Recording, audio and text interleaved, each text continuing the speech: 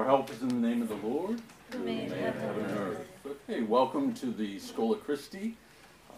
It's good to be back with you after a little hiatus. I think it's only appropriate to thank Father Paul and Deacon Peter for taking so many of the groups here over this past year. It really helped me out a lot, needing a little bit more time for family affairs. But so it's good to be back here with you. This is part of the secular oratory groups, educational groups for adults, but within the spirituality of St. Philip Neri.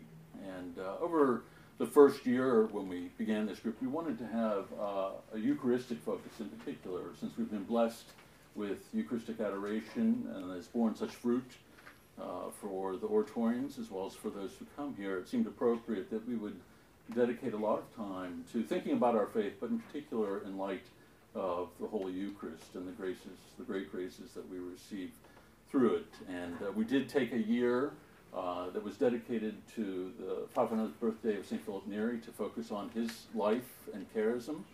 But we're back now to focusing on some of the things that we had in the past. We always begin with a hymn, and then we have a little reflection tonight from an author. You'll have to forgive me for the pronunciation. Is a Polish priest from the 20th century. His name is Tadeusz Dajczer. Wrote throughout the 20th century and then died recently in 2009. And most of his latter years were dedicated in particular to fostering adoration and also fostering a Eucharistic life, a life that is centered around the Holy Eucharist in terms of our spirituality. So important did he feel that this was for us as Catholic Christians. And so the Daughters of St. Philip Neri in particular have been spending a lot of time over the past year or so reflecting upon his readings. This one struck me in particular because he focuses upon anxiety for the Christian, something that is ubiquitous for us as human beings. We all experience it in one way or another, and if I'm ever declared a saint, it would be the patron saint of the paralyzed, anxious of the world. Certainly struggled with that throughout my life, phobias with public speaking and social phobias and things such as that. So I certainly know it as well, and I'm sure this is why the group is so big tonight. Maybe if I do one on depression, that would really be packed. But I think you'll find it enriching. I'm not going to approach it from a clinical or psychoanalytic perspective. That is my training, and has been certainly immensely valuable from my life and work as a priest. But I think for all of us, we want to look at it in light of the larger and greater paradigm of our faith, how it is that our Christian faith has an impact upon our experience of anxiety, and in particular, how the Eucharist and adoration brings a deep and lasting healing to the mind and the heart. And that's in particular why I chose this reading for tonight. So as we begin, I'd ask you all to stand, and we're going to begin with a hymn. All ye who seek a comfort sure. And I'm not all that familiar with the hymn, so we'll let Ren intone it for us. All ye who seek a comfort sure in trouble and distress, whatever sorrow vex the mind, or guilt the soul oppress, our Lord who gave himself for you upon the cross to die,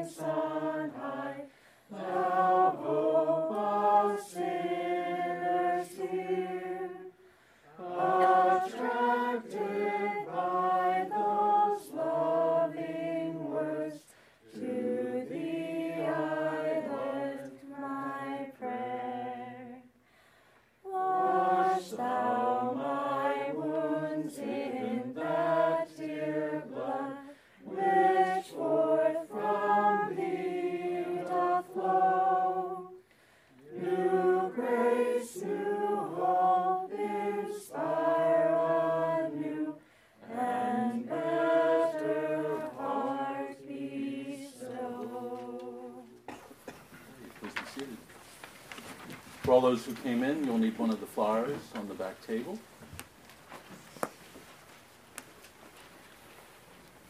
As I mentioned, this reflection that we'll be looking at this evening on Christian and anxiety is written by a Polish priest named Tadeusz Dajczer. I think it's probably Tadeusz. Thaddeus would probably be the English pronunciation of the name, but I did look it up, so I'm not just making up the Polish name. So it's an exquisite reading and reflection on not just how it is that we experience anxiety in our lives, but also on Eucharistic adoration.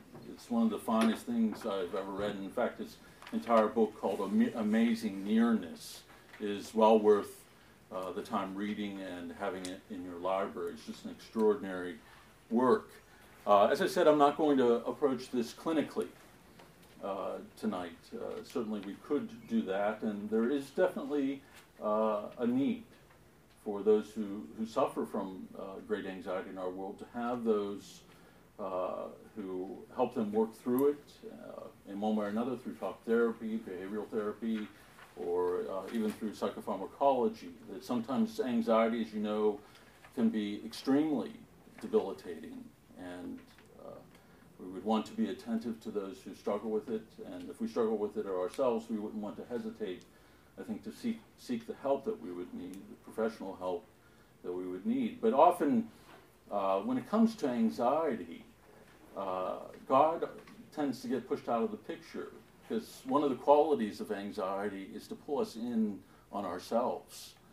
And so the one who can be the greatest healer for us and the greatest source of strength often is pushed out of view. That our anxiety looms so large and is so painful that we're drawn into ourselves trying to find some way to avoid it or get over it. I remember as a young novice, I'd have to ask somebody to read at every Mass, every daily Mass, because I was terrified. And so it was a huge work every day to run out and find somebody at Heinz Chapel. Could you please read at the Mass today? And here I was a novice, not able to do it. But every couple times I tried, my blood pressure would go up so much that my vision would become blurred. So it took a long time to get over it. And my tried and true method was just to force myself into the phobia, which is a painful way of approaching it, to force myself to do it, and even to go through Dale Carnegie. Are you all familiar with that? Yeah. The public speaking courses.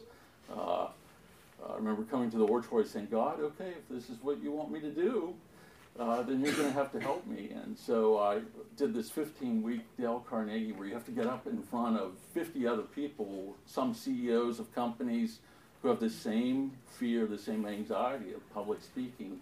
But I remember gagging out front in the door of the building downtown. It was such a fearful thing. So God has been merciful, though, over the years. And I can't say that I have no anxiety. Certainly public speaking, most people would rather die than have to get up in front of a crowd. And I certainly understand that well. But Freud saw three different sources of or kinds of anxiety. And one would be reality anxiety, that we would be threatened by things within our world. And because they are so fearful, that they would create an anxiety within us. A moral anxiety, that there would be certain parental mores, ideals that we would internalize throughout the course of our life and would experience a certain conflict when we come up against things that want to pull us away from those. There would be an inner conflict that we would experience an anxiety through.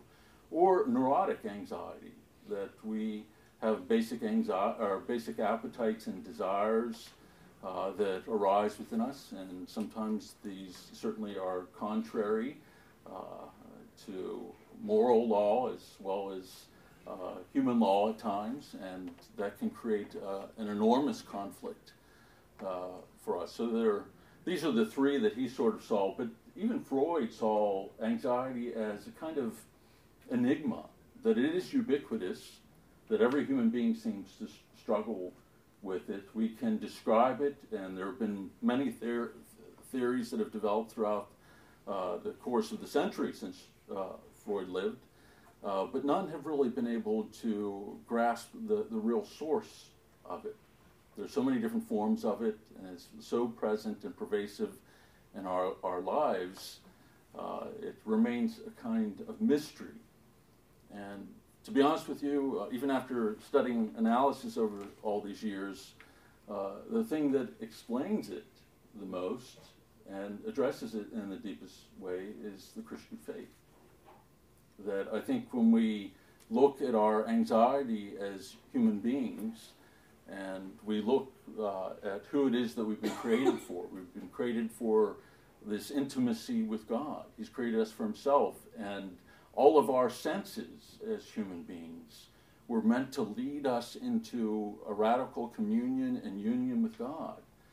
And through the fall, these very things that are essential to who we are as human beings are affected through our sin. And so instead of being directed towards God, they are often directed towards ourselves or towards others or towards things in the world in such a way that it creates an enormous anxiety for us. The things that we desire in the world and the things that Satan tempts us to never fulfill what they seem to promise. And their lack of fulfillment is often one of the things that creates an anxiety for us. And also, when we separate ourselves from God, the one who's created us in love and one who's redeemed us in order that we might know eternal life, we come to fear everything. We become afraid of our own shadows, basically. We fear our own welfare, whether we'll have a job, be able to support ourselves, support our family. If we have someone we love, we worry about losing them. And so anxiety can begin to touch everything of our life rather than the peace of Christ. And it's only by addressing this in a deep way that we begin to have a kind of freedom, even in the face of the chaos that we experience in the world, the violence that we experience, and the hardship that we might endure, whether it's physical violence from someone or maybe we experience a grave illness, that even in the face of these things, we can come to know an invincible peace in and through Christ. And this is what Father Tadeusz captures so well in the readings, so I'd like to jump in with you. I want to treat this as a kind of group Lectio Divina, where we do a kind of prayerful reading of the text together, verbatim. It's not that long, and stopping to give you opportunity either to offer comments, ask questions, or just to bring up something that's of interest here. Okay? The print in red is just my little introduction to the text itself to give you a sense of where the author is going. Fear has big eyes. It sees everything as a threat and so controls our thoughts and destroys our hopes. In this sense, it becomes an idol. And we have invested it with meaning above everything else, including the love that God has for us and what he gives us. As you see in the text, fear has big eyes is an old proverb. It's a Russian proverb, and it just tells us that our fear looms so large that it fills the whole field of our vision. And when we're overcome by it, that's all that we can see. And so it's as if we're looking through glasses, a lens that is anxiety-filled. So everything becomes a threat to us. And the interesting thing that Father Tadeusz will bring out is that this can make fear a kind of idol for us, an anxiety and an idol for us, because we give it so much attention. It becomes our sole object of focus, either our experience of it and being overcome by it, or our attempts to control it through a plethora of means. And God, rather than being the object of our thoughts, of our desires, of our hopes, fear becomes the thing that we are most focused upon. It directs our thoughts, makes our decisions, and drives our actions. It may slow us down, but it is not a holy stillness or silence that allows for an encounter with God and an experience of His grace. So part of the spiritual life is that we would want a kind of stillness or solitude, that we can hear God, who most often speaks to us in silence. It's in silence that God can speak a word to us that is equal to Himself. And so slowing our lives down, simplifying our lives can be a very important thing, and one might even say essential thing for the spiritual life. But anxiety slows us down in another way, that because we become so focused upon ourselves, it takes us longer to get through the things that we would normally do in a given day. My primary way of dealing with anxiety was to overwork, overprepare. So it would slow me down in getting through tasks, but that would be the way that I would say, okay, I've at least worked like a dog, I'm prepared, and so I'll be able to get up in front of this group, or I'll be able to give this homily because I've practiced it 1,000 times and have it memorized. But you can see how that sort of slows you down, or it can just paralyze us, where we are so debilitated by it that we can't do anything, and so all of our energy that we would use for either things becomes used in containing the anxiety. When there are certain defenses that we develop in the course of our life to help us deal with things that are overwhelming. And some are sort of healthy. Humor is a good one. And some are not so healthy, where we sort of isolate ourselves from others, or we repress things to such an extent that we become inhibited in our day-to-day life, or it manifests itself in all kinds of odd ways that really make us unhappy. And so it creates not the kind of stillness that we would really want to foster as Christians. He says, rather it paralyzes us, prevents us from reaching out to the one who seeks for us at every moment. Instead of being lifted up by love, we remain earthbound, unable to break free of the moorings of our fears. Our vision becomes warped, and we are prevented from seeing His Eucharistic face. We are everything to Him, and yet we minimize the King of the universe.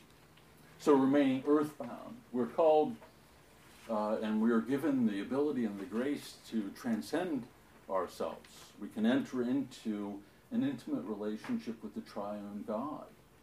And we can do this in and through our prayer. But if we are weighed down by our anxiety, and if all of that energy is consuming us, then our focus isn't going to be where we are. We aren't going to be able to transcend ourselves, but we're going to be constantly focused upon trying to control the things around us. So this was just a little introduction. Any questions before we jump into the text itself? Anyone not struggle from anxiety here? I want to see if there's any perfectly well-adjusted individuals. What is that? It's not the Enneagram, but the other one, the INFP or whatever it's called. Myers-Briggs. Are there any X's here? Somebody who's like perfectly introverted and extroverted at the same time. More of us are like the Charlie Brown. Yeah. My anxieties have anxieties. That's right. Yeah, I would say so. That sounds so familiar. One of those little sweaters with the jagged edge where Charlie Brown is. Okay, let's move into the text. Any importance given to a person and things reduces God's presence and activity within the soul, writes St. John of the Cross. God wants to protect me from being so deeply wrapped up in people and things that I push Him out. Through preoccupation with what He has created, I can effectively cover Him up. Now, what St. John of the Cross and so many like him are saying is not that we should have a hatred for created things and isolate ourselves from others or see good and beautiful things as ugly or evil. But our anxiety, as I said, can make us become overly focused upon them, that they become objects of preoccupation for us. A good one would be a relationship of love. And instead of being one of love and trust, it can be one that fills us with fear and anxiety. And so we can become so preoccupied with controlling that relationship that we even snuff the life out of it because we are so controlling. Or we manipulate the person emotionally, or we seek the position of emotional power within the relationship in such a way that we can control it, and so free ourselves from anxiety, from the other person getting the upper hand, and I'm leaving me feeling like I'm a desperate weakling. And so John of the Cross and so many like him tell us that if we lose that focus upon God and lose that love of him above all things and before all things, then very quickly we move to having a distorted preoccupation with the things of the world, not loving them in the way that God would have us love them, but objectifying them, seeing them as absolutely necessary for our happiness within this world. And this is why a lot of people are pretty much miserable in this life and in relationships and in their jobs and in their studies, because they are invested with so much meaning. We are taught at such an early age that unless you make something of yourself in this world, get this good education, unless you find the perfect mate, you are going to be miserable. And so we begin investing all of our energy in the pursuit of these things, rather than being taught from the earliest years of our life that we are loved by God absolutely, and that it is this love that animates our lives and gives meaning to our lives, come what may. And so whatever loss or failure we might experience in this life will not crush us. One of the things that in the pre-marriage interview that you ask a couple is that, could you remain married if your spouse was unfaithful? And asking an engaged couple that question always creates anxiety, because they don't want to think of that idea. You know, I'm about to get married. Why are you asking me that? But the idea is that, you know, not only that forgiveness is something that's essential in a relationship, there are many ways that we are unfaithful to that bond of love, or can be unfaithful to it.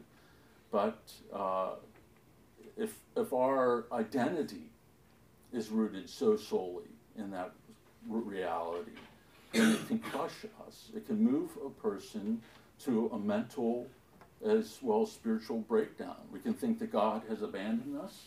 We can suddenly think that our lives are worthless, that there is no hope in bringing healing to a broken relationship or bringing healing to our hearts. It's only when we do have that focus upon God that we gain a kind of clarity in our vision, of being able to even see the most difficult things of life and to be able to work our way through them, not simply reacting in our anger, in our pain, or anxiety, but allowing God to guide us. And if that relationship does end because of infidelity or abuse, that again, we can see our identity as rooted in something far larger than ourselves, that we've been created for God, who loves us with an everlasting love. And it is this reality that should not only shape our identity, but guide our thoughts and every decision. If you don't find a mate, it's not, I'm telling you, it's not the worst thing in the world. It's not as though a person doesn't experience loneliness in the single life or the celibate life, but there are other joys in life too. Friendship, in prayer and life in the church. And so you aren't going to keel over, and you're not going to be miserable because you can't find a boyfriend or a husband. So, any thoughts before we move on?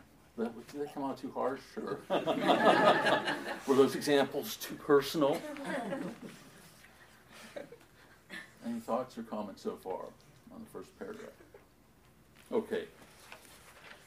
My life will always be quite topsy-turvy if I have more regard for people and things than for our Eucharistic Lord. I can get so wrapped up in my possessions that they begin to take over to my detriment. I get so drawn away from God that I can scarcely relate to the Eucharistic One. So we can get so wrapped up in our possessions. Again, they can become our idols very easily. And so if something is lost to us or stolen or broken or used by someone, we can go off in a fit of anger. I remember one time I found my records all on the floor, and my sister must have been in there making herself at home, yanking them out. And I called up and left like this message: "Stay out of my..." It wasn't like yesterday. No, this was when I was a teenager, but still, it was like, stay out of my record collection. So, we can get to that point, not just over, certainly over big things, but over small things as well. You can see the whole road rage thing recently, where people are getting out of their cars, beating each other up over traffic infractions, and so it's our possession of even things that we see as essential to our dignity as human beings. So if somebody gives us the wrong look or says a harsh word to us, we can be filled with anxiety about that and driven, what do they think about me, or did I do something wrong, or do they hate me, or are they getting sick of me? All these things can be paralyzing.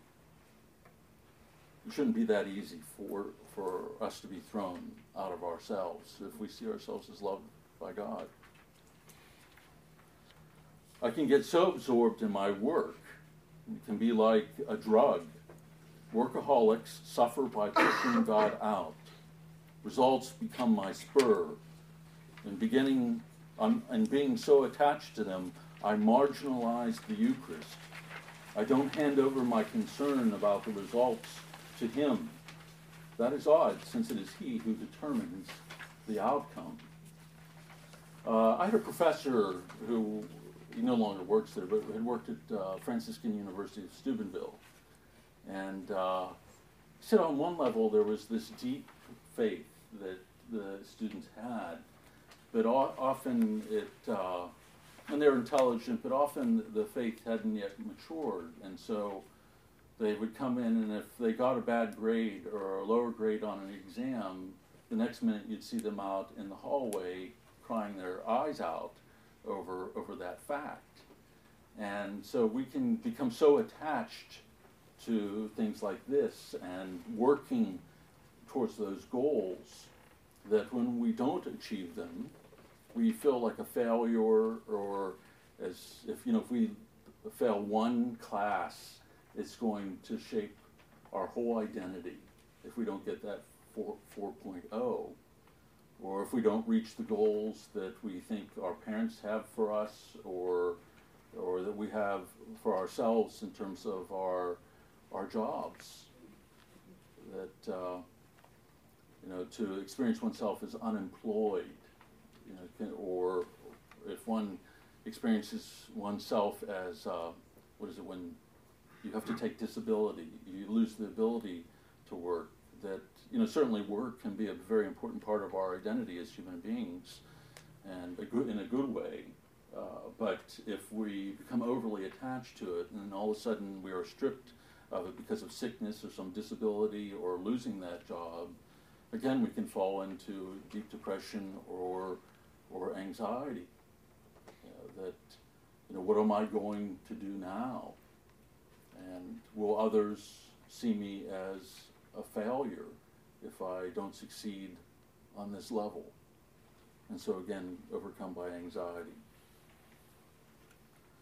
St. John of the Cross tells us that the more we identify ourselves with things, the more we become subservient to them. I get so wrapped up in my surroundings, I drive God into the outskirts. So we all suffer when the living Eucharistic God actually disappears from my daily life as if he doesn't exist at all. So this is the extraordinary thing, that we have the most precious gift that we could possess before us in the tabernacle or in the monstrance.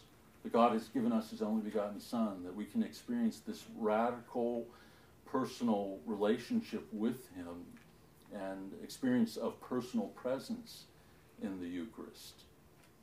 And rather than treating this as the most precious gift to which we would want to give the most of our time, or that we would want to value the most, we'll often push that out to the background, push God out to the margins. You know, as a priest, I can't tell you how many times I've heard people tell me, I can't have a deep prayer life because I'm too busy.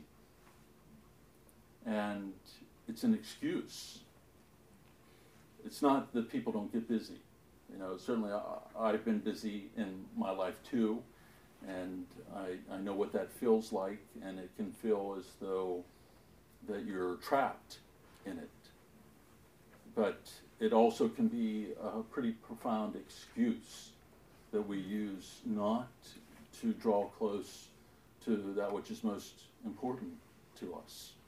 Not to draw close to God in prayer, but especially not to draw close to him in the sacraments. You remember the passage in the Gospel where Jesus calls men to follow him, and they all, the Gospel writer tells us, begin to make excuses. One just got married, one bought a cow, and I forget what the other one was. I think their parent died.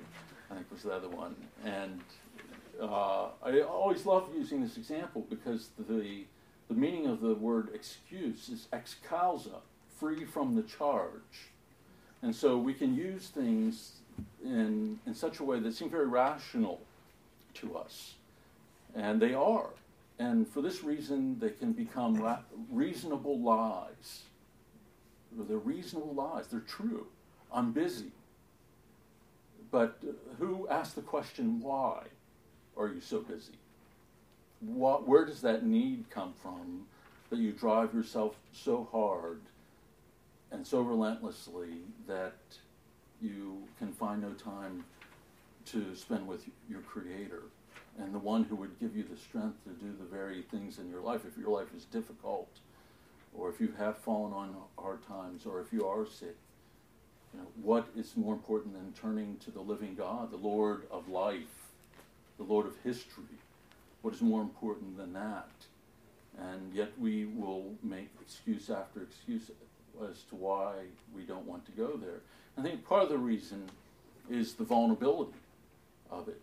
To come in our vulnerability of being sick or a failure or scared or anxious, and to come and sit in the silence of prayer and the presence of God is in a sense to become even more vulnerable. To make ourselves busy, to become workaholics, is a defense mechanism.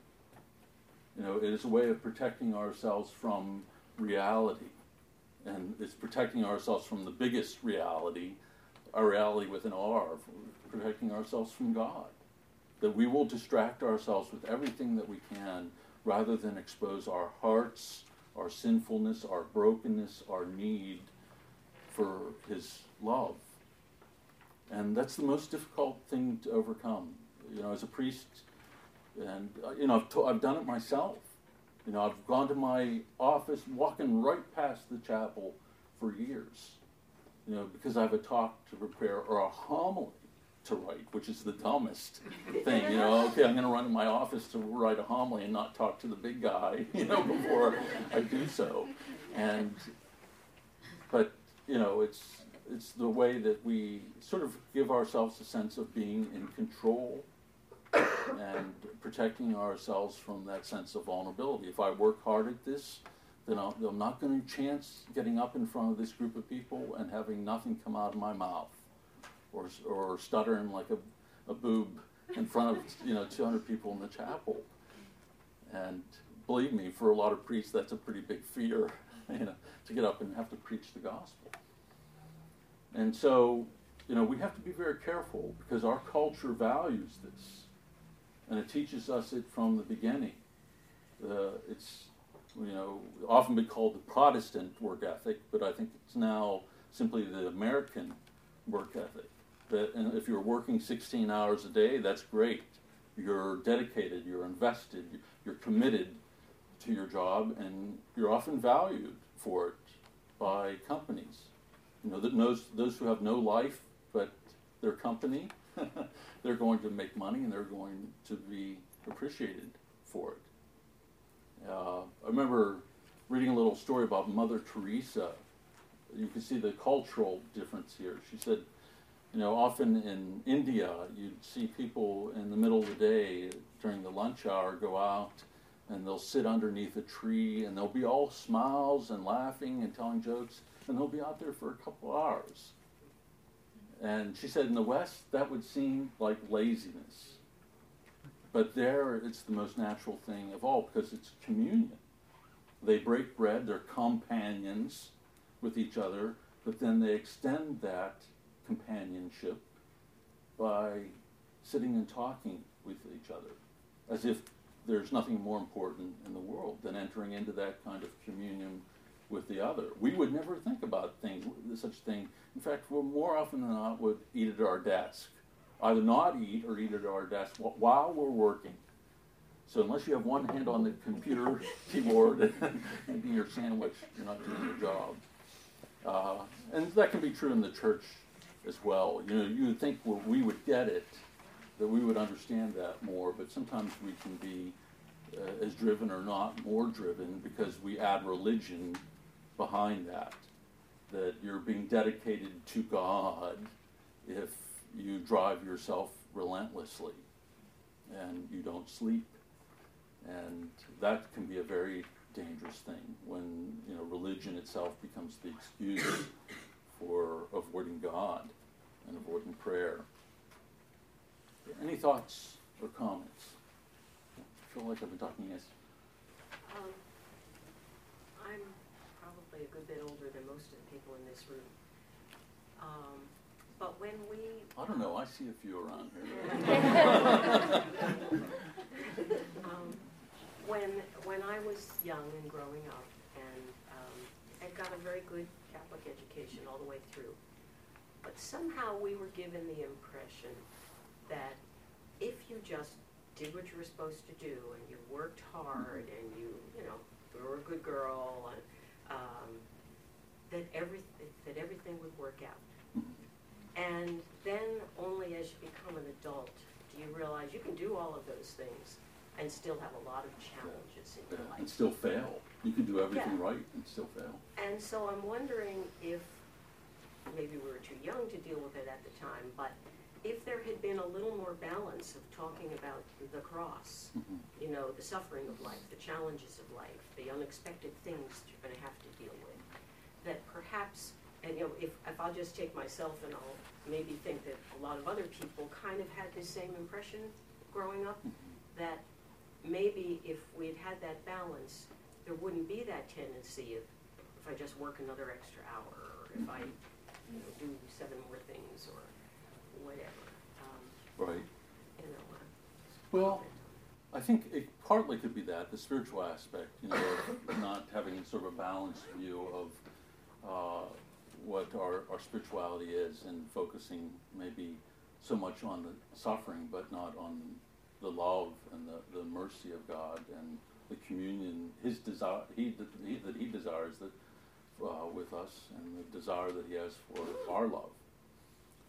But I think in some ways we've been formed by our culture too. There was a time, where Catholics were not looked upon very well in our country, and so there was this sense of needing to work oneself into the culture, to become like others, to fit in, as it were, to make your way up within society.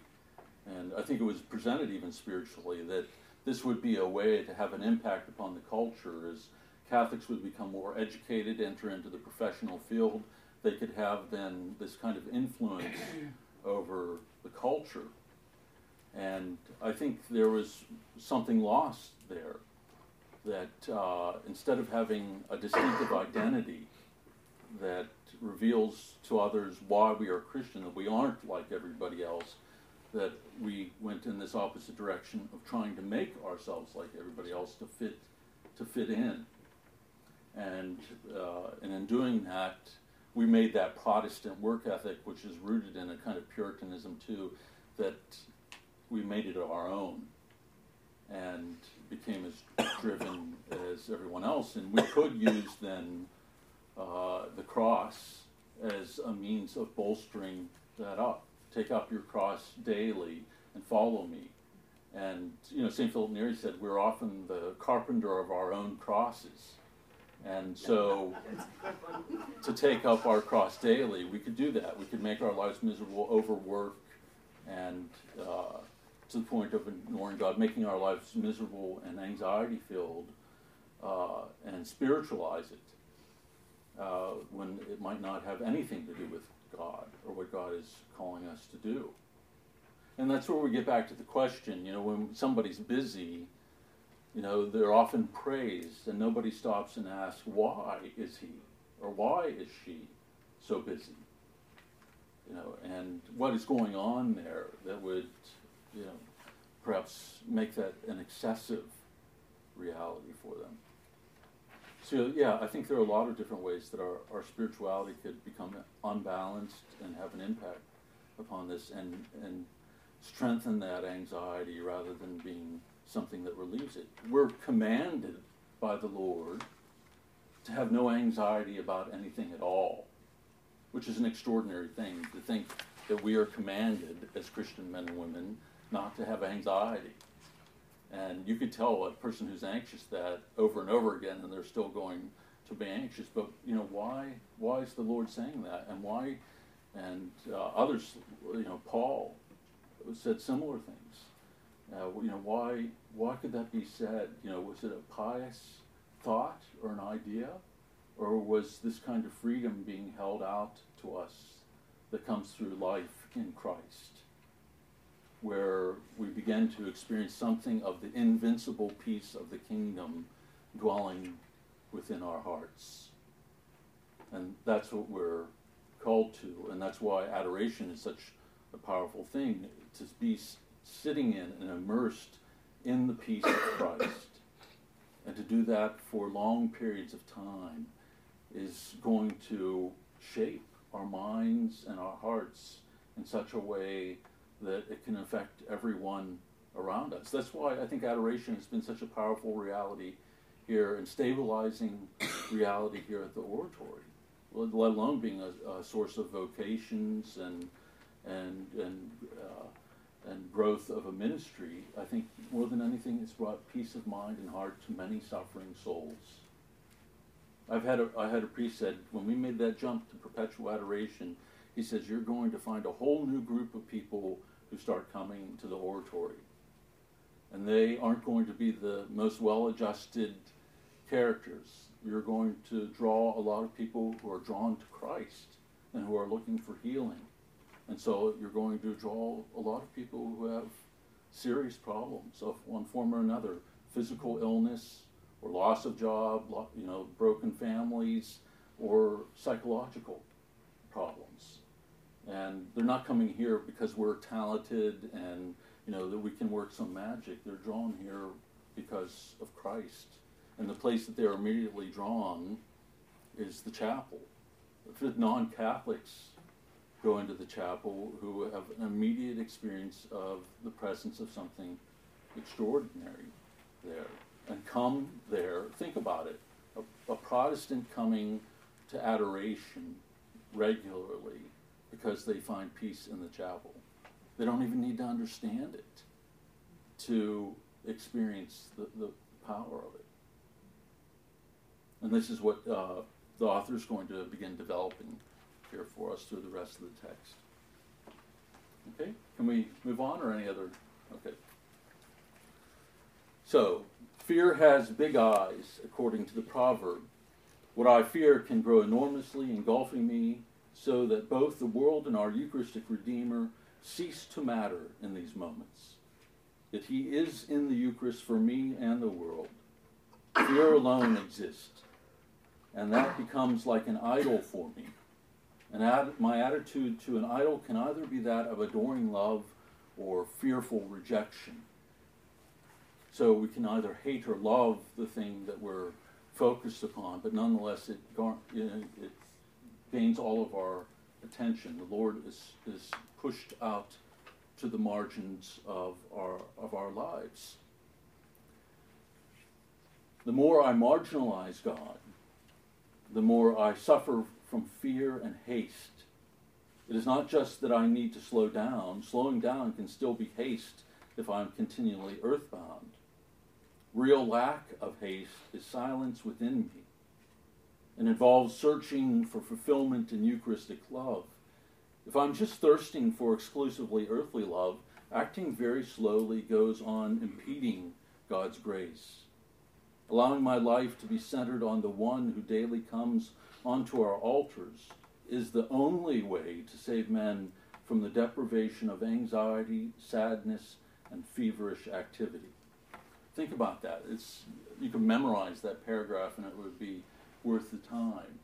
That simply slowing ourselves down isn't the essential thing. We can do that in many different ways, and yet our life can be just as unfulfilling, and anxiety can still cover us, and our life can still be as empty of the Lord as ever.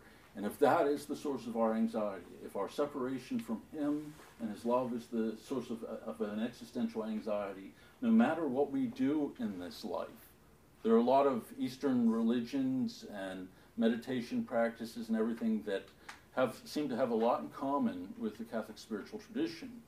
But in and of themselves, they are not going to do for us what is promised to us by Christ. You know, a Buddhist might experience a kind of natural peace of mind, empty his mind and his heart of thoughts, and so enter into a kind of, what is it that they call it? Is it nirvana or not? Yeah, nirvana is. Yes. Is that right? Is that Buddhist? Yeah, but that actually means nothingness. Nothingness, It means yeah. you But finally get to die. right. But that's pretty much akin to like Freud's death drive. That's our other way of getting to peace and fulfillment, is dying and destroying ourselves. And, again, I think that's a kind of, not to be harsh here, but I think that can be a kind of defense mechanism. I will free myself and my mind from everything, move into a kind of state of nothingness, and then experience a kind of freedom from anxiety. But that's not what we're called to. Christianity for us is always radically personal. We're being drawn into a personal relationship with the triune God. And so when we engage in these practices of meditation, when we enter into silence, it's to enter into the silence of encounter, an encounter with perfect love, an encounter with perfect peace and mercy. And this is where the freedom from anxiety comes from. We might be able to create the illusion of it, mimic it in other ways, but to experience it in all of its fullness, or in the way that the saints experienced it, is only in and through Christ. There's an Eastern saint, and I've mentioned it in other groups, named Saint Seraphim of Seraph, who said, the person who comes to experience within himself the peace of Christ will save, or will convert thousands. That one who has truly come to experience that invincible peace simply through his being will make that peace present to others, and so bring about conversion in their life. And, I think the way that we enter into the new evangelization, we can create multiple programs. We can get out there, work hard. We're going to convert others. And, through educating them, having these programs, and neglect the one thing that would really be transformative of our culture. which doesn't require this frenetic activity and is often impeded by the frenetic activity. If we were to enter into this relationship with Christ in a deep way, that's the thing that's going to be transformative.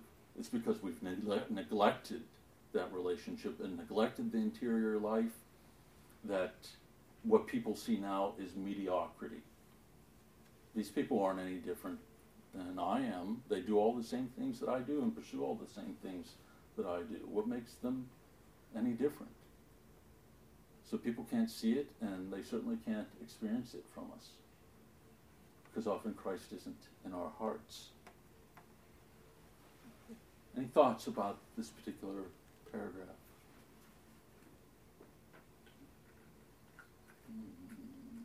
Yes. As someone who in the past had a really difficult time with anxiety to the point where I actually sought out professional help for it, it's what you said about the tranquility, that being what would convert 1,000 people.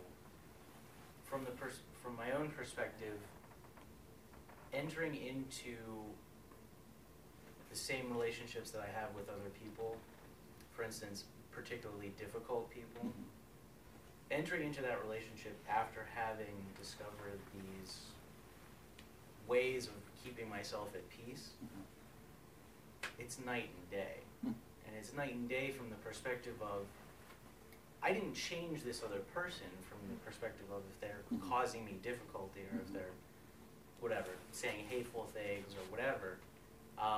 It's more that I can be present to the fact that that this negativity is being sent my way, but I know that it doesn't have to have an effect on me. Right. In other words, I would describe it as almost like a shield. You know, the reality is still there and it's still present to me, but it doesn't have to disturb me any longer. And it is like night and day. Right. And it's very hard to describe if you can, because for the longest time I never understood what that meant to be at peace. Right. Well, I think this is why I prefaced the group of saying that, you know, there are times where anxiety can get so debilitating that it almost becomes impossible to function. And so there can be a need to address it therapeutically as well as medically. The problem is that we don't begin with the spiritual life too, and have that work be shaped by that relationship with Christ. But nonetheless, to get back to the therapy, that, you know, all those things can give people means to deal with the reality of their anxiety, to understand it, to deal with their core ideas and thoughts in such a way, engage in certain behaviors that alleviate that anxiety. But it's interesting that you use the image of like a shield, and like cognitive behavioral therapy can do something like that. It's extremely effective, and it often teaches people to do exactly, you know, what you talked about and what I was mentioning here. You know, we can deal with those things that contribute to the anxiety, and what the cognitive behavioral therapy does is strengthen our defenses, that we're able to deal with those external realities in a more fruitful way. There are defenses that are, as I'd mentioned early on, that are good and more fruitful, and some that aren't so good and cost a person an awful lot. And so the cognitive behavioral therapy in particular can help people develop certain defenses that are more fruitful for them, so they can function better in the world, they can work, they can enter into relationships, love, give themselves, and love. And so I don't think we would want to demean that in any way or diminish the value of that. Psychoanalytic approach is actually moving in the opposite direction. I think this is why I was attracted to it. It's because it's not working on this intellectual level, but rather on the emotional. And it's not seeking to strengthen those defenses, but rather to lower the defenses in order that the cause of that anxiety might be unearthed. And it's a very difficult thing to do because it actually creates more tension and anxiety for you. And so when you lower your defenses, you're going to be hurting. But there was was something that was akin to the spiritual tradition and what I found in the Desert Fathers, this revealing of thoughts. Freud wasn't the first to come up with the idea of free association. The desert monks were revealing every single thought that they had to their spiritual elder. And in this began to understand the workings of the interior life, how the human mind and heart worked, how the passions affected them, and the means to address them. So I have no problem with secular psychological practices and certainly the use of medicine too. I mean, some people's lives have changed radically, dramatically, by being able to take an antidepressant or an anti-anxiety medication. But the reality is that psychotherapy changes brain chemistry too, as much as taking a medication. Exercise changes brain chemistry.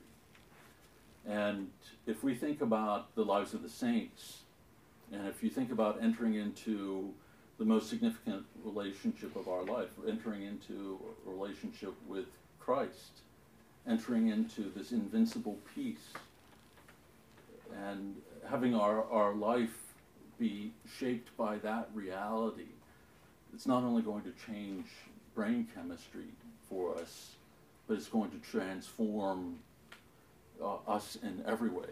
We move, as Paul says, from glory to glory, to the point that we, are to become the image of God within the world, as well as to participate in the future in the fullness of that life. And there's a story of one of the Desert Fathers where a young monk is telling him, I've worked hard, I've been gained control of all my passions, and I keep the commandments. What else can I do? And this holy old monk holds up his hands, and his fingertips become like lanterns of fire. And he says to the young monk, why not become fire? And so this is the difference for us. We're not seeking simply human fulfillment within this life, or freedom within this life. We are seeking to experience a participation in the fullness of life, who's God. And so when that monk says, why not become fire? Why not become all flame? Why not be transformed in your very being to share in the life of God? That's what we are called to. And the kind of invincible faith, invincible virtue, invincible peace that can come to us is far more than we can imagine. The great saints have a hard time writing about it because sometimes it's beyond what words can capture. Or St. John of the Cross will write about it with poetry that somehow can capture an image of it for us. So I think this is where Hans Urs von Balthasar, a theologian from the last century, he described, and I think this is rather harsh. So don't go out and say Father David said this. But he wrote a book called The Christian and Anxiety. Extraordinary little reflection on it. And there's a lot of it that I agree with. The only anxiety that we are allowed to participate in is the anxiety of the cross. We can share in the affliction of Christ, as we bear the burden of our own sin and the sins of others and make reparation for that. But he referred to secular psychotherapy as a poisonous antidote, that we enter into it looking sometimes for our salvation. And so we can jump around from one thing to another, one therapeutic thing to another, seeking the magic pill or the magic therapy or the or the magic kind of natural alternative therapy to change the way that we feel about ourselves. And I don't want to say this in a critical way, and I think, again, that he's overstating things and calling it a poisonous antidote, but I think you can understand why he would, because if that is what we're seeking, and you have to see it, that our culture, we moved from men and women of faith to therapeutic man, to therapeutic woman. And so we moved to a position where we're seeking health and wholeness, not in our relationship with Christ, but within what we have created with our own hands. Psychotherapy means healing of soul. You know, we've come to see it as meaning the healing of the mind, but the original meaning of the word is far more broad and encapsulates far more, that it's the whole person that we seek healing for. And you know, our Christian faith and entering into the spiritual life is a Christian psychotherapy. It's a healing of the soul. We enter into this relationship with Christ. We receive the sacraments in order that our souls might be healed by the grace of God. And I think this is what we've lost sight of. So, you know, poisonous antidote may be too strong, but I think for many that's true, because it then prevents them from clinging to Christ and from turning to him in a way that really would be transformative. In other words, it's the same problem all over again. Right, yeah, they become trapped in this cycle, and the anxiety can still be there, better controlled and managed, which is a good thing, but it's not the freedom of Christ and of the sons and daughters of God to which we've been called. And that's where it's lacking and where we have to be careful. So, good question. I mean, I'm glad we got to that, because I don't like, you know, certainly studying all these years, I don't want to set it aside and say it's worthless or a poisonous antidote, but I think we have to acknowledge the limitations of it and draw people to what is going to bring them full healing. And so, you know, making some psychological gains through therapy might actually give them a greater freedom to love God. The two can go hand in hand. Give them a greater confidence in opening their mind and their heart up to engage in that most intimate of relationships. Any other comments? Yes? Have tests been done on people with Eucharistic adoration to see what effect it has on their brain chemistry? Well, I know that there have been studies done on prayer and healing, which has shown that prayer does assist in healing. And there have been some studies on those who pray the Jesus prayer. And it's the Eastern repetition of Lord Jesus Christ, Son of God, have mercy on me, a sinner. That likewise has been extremely healing for individuals. But there are limited studies at this point. I don't think I need a study to convince me about that at this point. But all right, let's move on. Where are we at? I'm sorry. I may declare. Okay. I may declare I best find God in nature. Yet it is by no means certain I am looking for God in this pastime. It is true that trees are God's gift, yet I can get into a trap if I focus more on them than on God. They blur my vision, drowning me in the forest by diverting my focus away from the pursuit of amazing Eucharistic love. I need to avoid making love of nature my final goal. The great and beautiful forest can conceal my Eucharistic hidden God, who's always longing and searching for me. This is like the perfect argument for those who tell you, I don't need to go to Mass on Sunday. I can commune with God by going out in my garden or for a walk in the woods. You know, we can experience God in creation, but to compare that to the intimacy and the personal presence that we experience in the Eucharist is foolhardy. And again, is being used as an excuse, not to invest oneself in that relationship in a way that requires that we humble ourselves.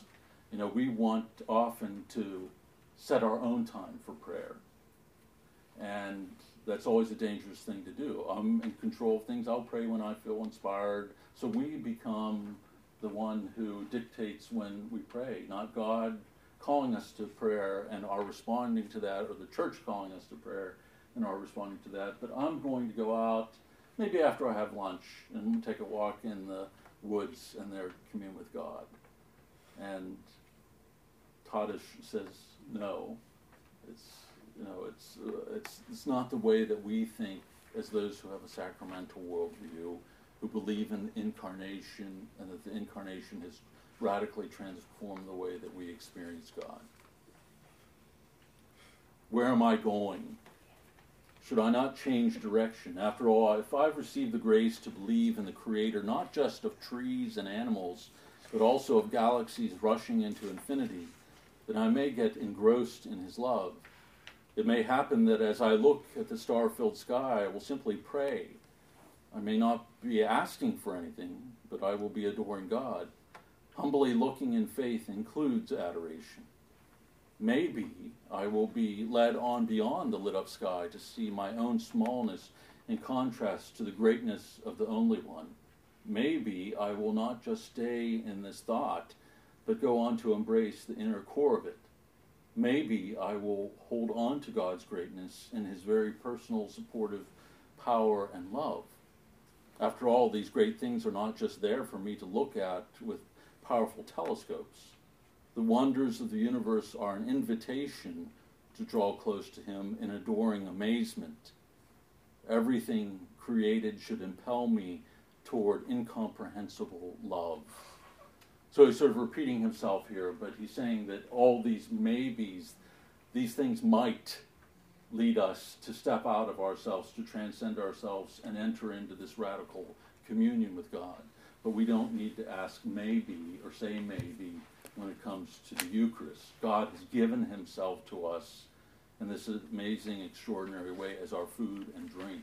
We enter into a radical communion with Him. We don't have to question that, and it's not affected by the way we feel, or if we're distracted, or if we're sick.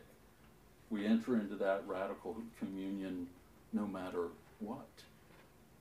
And this is, I think, what we're losing sight of.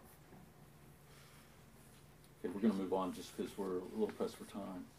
My prayer of adoration should always more or less lead me to God's amazing reality. It is He who is adored in the Eucharist. It is He who is worshipped by choirs of angels. God is always so amazing. However, we need discerning eyes of faith with worshiping hearts inspired by His superabundant miracles. These point to His never-ending love for me.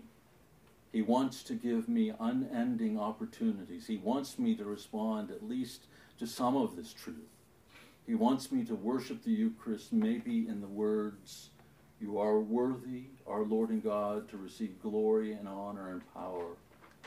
He superabundantly reveals His glory to inspire me to some adoration of the real Master of the universe. On the Eucharistic altar, He always reigns supreme. I still minimize the King of the universe. In my everyday life, I undervalue the Eucharistic One. Yet my participation in the Mass is a vital part of my life. I frequently ask how it is that I don't make the Infinite One more important, especially on account of His miraculous, incomprehensible Eucharistic love.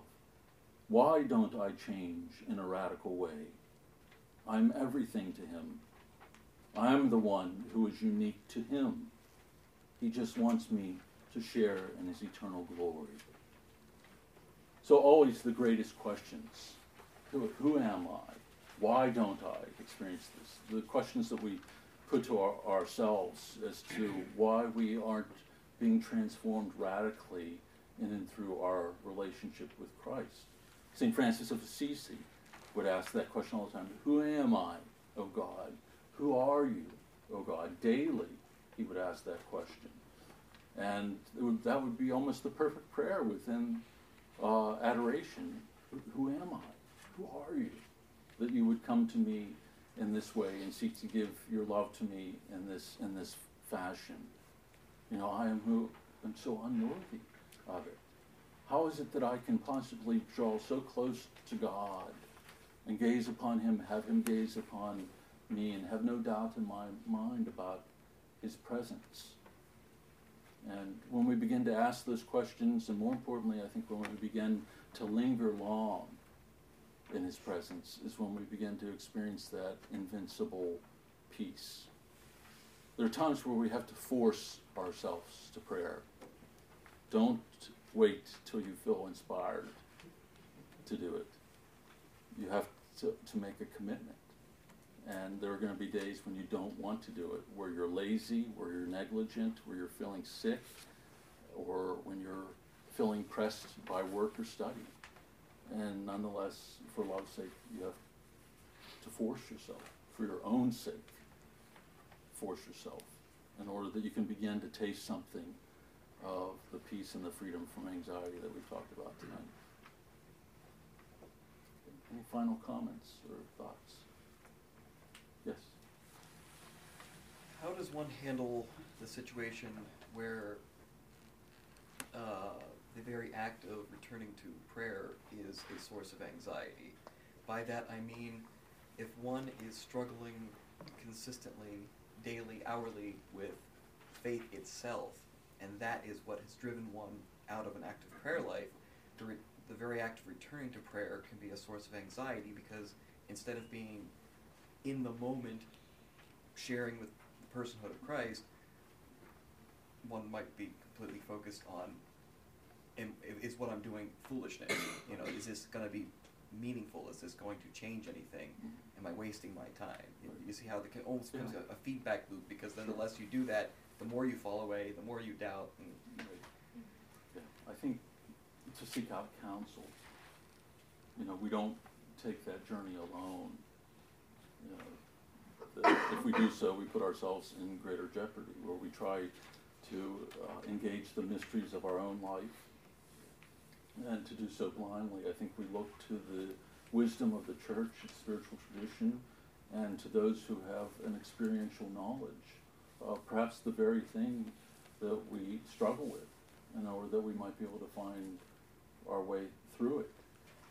You know, the passions are illness of the soul, and you know, anxiety or fear, insofar as one might describe them as passions, that you know, they need to have applied to them the spiritual medicine that comes to us from the tradition. So having someone who can diagnose, as it were, the source of that anxiety with you on a spiritual level, and look at your spiritual life with you, to talk to you about your views with God, to guide you into prayer in such a way that you can feel more vulnerable even in the face of that anxiety, I think is what you would want to do. I think we live in this culture that is strangely open to sharing every intimate reality about ourselves. And, you know, our relationship with God is such a precious thing that it's not meant to be shared on the internet. You know, don't go to confession on Facebook. Go Or even confession. worse, on Twitter. Right, and you know, so there is. I think you want to protect that relationship in the same way that one would protect the most intimate realities of one's relationship with one's spouse. But there's something so intimate and beautiful about this that we don't, you know, lay it out on the table for everyone to gaze upon. You know, because not everyone who gazes upon that is going to look at it with a sympathizing eye or give the counsel that is really needed. You know, we live in a culture that mocks Christianity and faith and the sacramental life, and so I think something so precious and so intimate to you is something that you would want to talk about privately. That, you know, we have this long tradition of spiritual guidance and direction, and we have have more access now to the great spiritual masters than we've ever had before. And it's not the quantity of stuff that you would read, you know, it's rather the quality, and the same thing with the quality of guidance. So that would be my answer in brief. Any other thoughts? Paul, Father Paul. I don't know if I'm going to be able to articulate this question well, but if Speak up, soldier. if the person Say it like you. Well, I can't say that. a couple things, like this thing, the questions he asked at the end, at least for me, kind of matched up with the idea of like turning things, like anything or even people, into like idols, and how like even like in relationships we can actually snuff out the relationship because we're so anxious about not letting it die that we actually kill it. Right. And that it seems like the proper response to that is to bring that idol to the Lord, who actually is God, but from the position of the person who's, you know, in some way, at some point or on some level, intentionally made an idol of a thing or a person or whatever in his life, and then this has difficulty believing that like I am everything to him, I am the one who is unique to him, because they're so, like you said, like fear has such big eyes, it becomes such a focus that I need to not let whatever this is get ruined, Right. even if it means like, and then it seems like I'm not getting from God what I want to get from whatever the idol I've made is. Like, what is like a good way of I don't know, making the act of faith or trust, so that I can actually say, I see that this is an idol. I see that like what I need is God. How do I move from?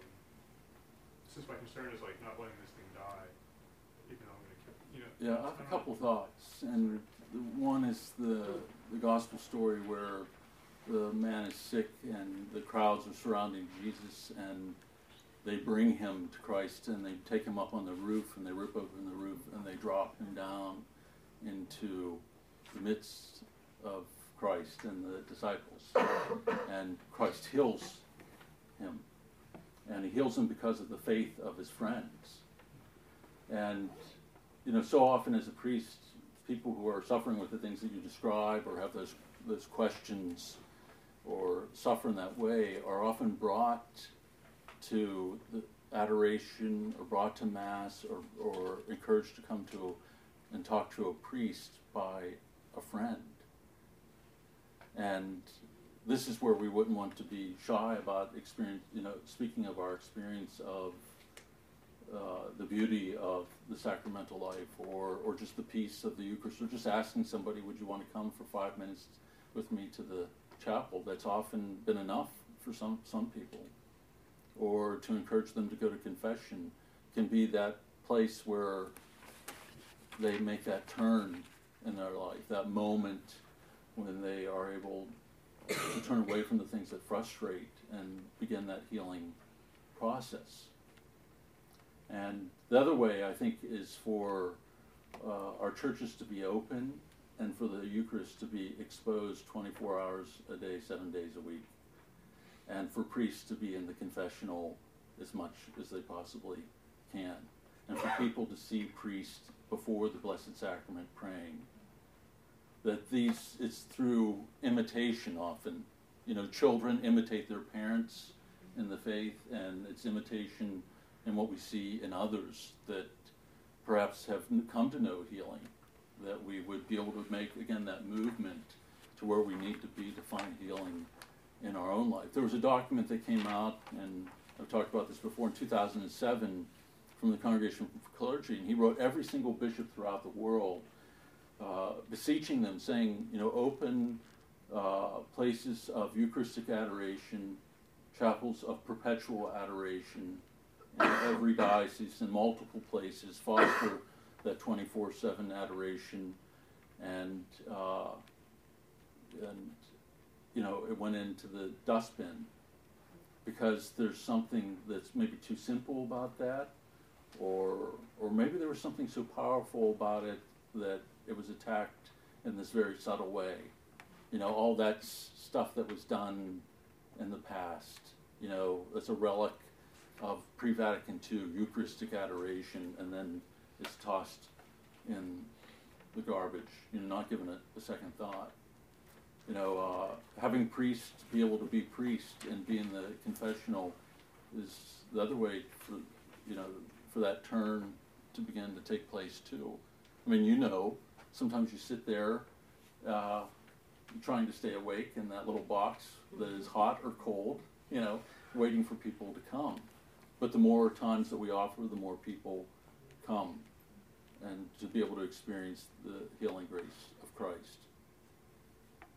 And so, you know, I think most of our churches are locked during the day, where people who would even want to get in can't get in, or they can't get to talk to a priest. You know, so until that changes, you know, how are they to experience a personal encounter, or hope for healing, or see a glimmer of light when they can't bring themselves to it?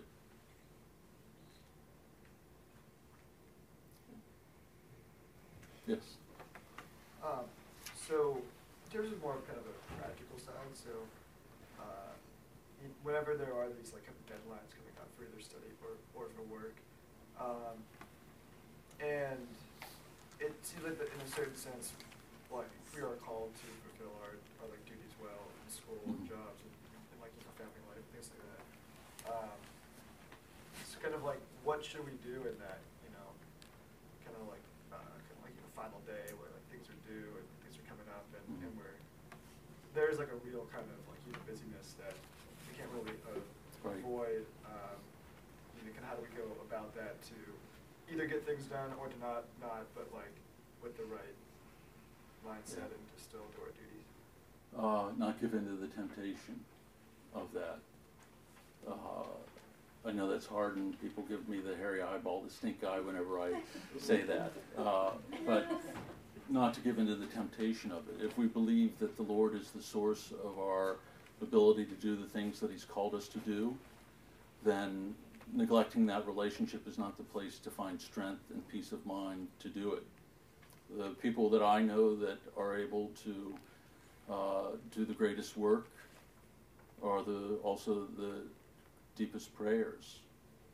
Mother Teresa of Calcutta, you know, every single day, Mass and adoration, knowing that, you know, how am I going to lift people out of the gutter, you know, unless I'm doing this by the strength and the grace of God.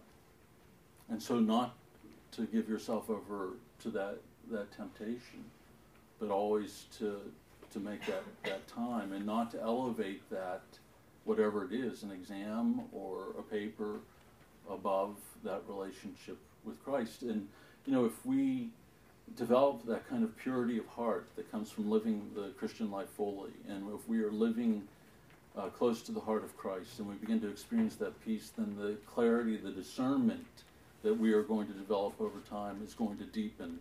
And so often, you know, those who have that clarity of vision are going to be able to get through that work in a shorter amount of time than those who are riddled by anxiety, you know, because they aren't going to be driven by fear and anxiety, they're going to be driven by love. They might work even harder, but they get through the work more quickly because they aren't using all of their energy to contain their anxiety or their fear about getting a bad grade on it. So something might get done quicker by having that clarity of sense and purpose in one's life. It's an illusion and it's a temptation to give into that. And that's one of the harder, as we said earlier, that's one of the hardest things to overcome in our culture. And it's one of the strongest excuses to use against prayer. You know? Students come to pray during finals period. You know, they might not spend a long time, but they're, yes? When I was in the same situation in college, a priest, a very wise priest, he put it in such a simple perspective. He said, stop looking at the mountain. You're never going to climb it. Look at the next ledge. Focus and pray about that, and then just go to the next ledge. And it works, because that's what we do. We think of, how can I get all this done? Don't worry about that. Worry about what you need to do right now, the first thing, and pray about it and do it. Yeah, if I were to add one thing to that, it would be just to keep your focus on Christ. You know, that's where praying something like the Jesus prayer, unceasing prayer, even in the midst of your work and study, is the thing that maintains that peace. You know, because your focus is always returning back to Him, you know, the source of your strength and grace, and the one who's also given you that task. And so it almost becomes impossible to become anxious in it. I also think that the reality of the relationship there with Christ and the faithfulness to it and the dedication to that, I mean, it forms and informs and shapes the rest of your day in such a way that you really don't find yourself in the same kinds of crunches that you used to before. Like in college, I mean, I had, 4 months to write my senior thesis, and I wrote it in 2 days. The whole thing in 2 days of just like, and, I had 4 months, but my life there wasn't an order. There wasn't a clarity to it. It was like pulled in 1,000 different directions because this lack of singleness of heart and of purity of heart and of understanding what was the right thing meant like this group of friends was doing that and like, oh, I really don't want to miss that. And then this group of friends was doing that and I didn't want to miss that either. And I was pulled by so many conflicting desires and just at a loss as to what the whole point of my life was, that I was doing all these other stupid things. And then I mean, it was I think we go to college far too soon in our country. We waste our parents' money for at least 2 or 3 years, and then we wake up and think, oh my gosh, I have a job. I'm going to have a job in a couple of years. I better start studying. So when we close there, we're running a little over time, but there are sweets and coffee for after group if you're able to stay and chit-chat for a little bit. Okay, so why don't we stand together and we'll say the prayer to St. Philip Neri and then close with the hymn. And together let us pray. Look down from heaven, Holy Father, from the loftiness of that mountain to the lowliness of this valley, from that harbor of quietness and tranquility to this calamitous sea. And now that the darkness of this world hinders no more those kindly eyes of thine from looking clearly into all things, look down and visit, O most diligent keeper, this vineyard which thy right hand planted with so much labor, anxiety, and peril. To thee then we fly, from thee we seek for aid, to thee we give up our whole selves unreservedly. Thee we adopt as our patron and defender, undertake the cause of our salvation, protect thy clients. To thee we appeal as our leader, roll thine army fighting against the assaults of the devil. To thee, kindest of pilots, we give up the rudder of our lives. Steer this little ship of thine, and placed as thou art on high, keep us off all the rocks of evil desires, that with thee for our pilot and guide, we may safely come to the port of eternal bliss. Amen. The Lord be with you. And with your spirit. I want to God bless you, the Father, the Son, and the Holy Spirit. Amen. Go in peace. Thanks be to God. The King of love, my shepherd is, whose goodness faileth never. I nothing lack if I am his, and he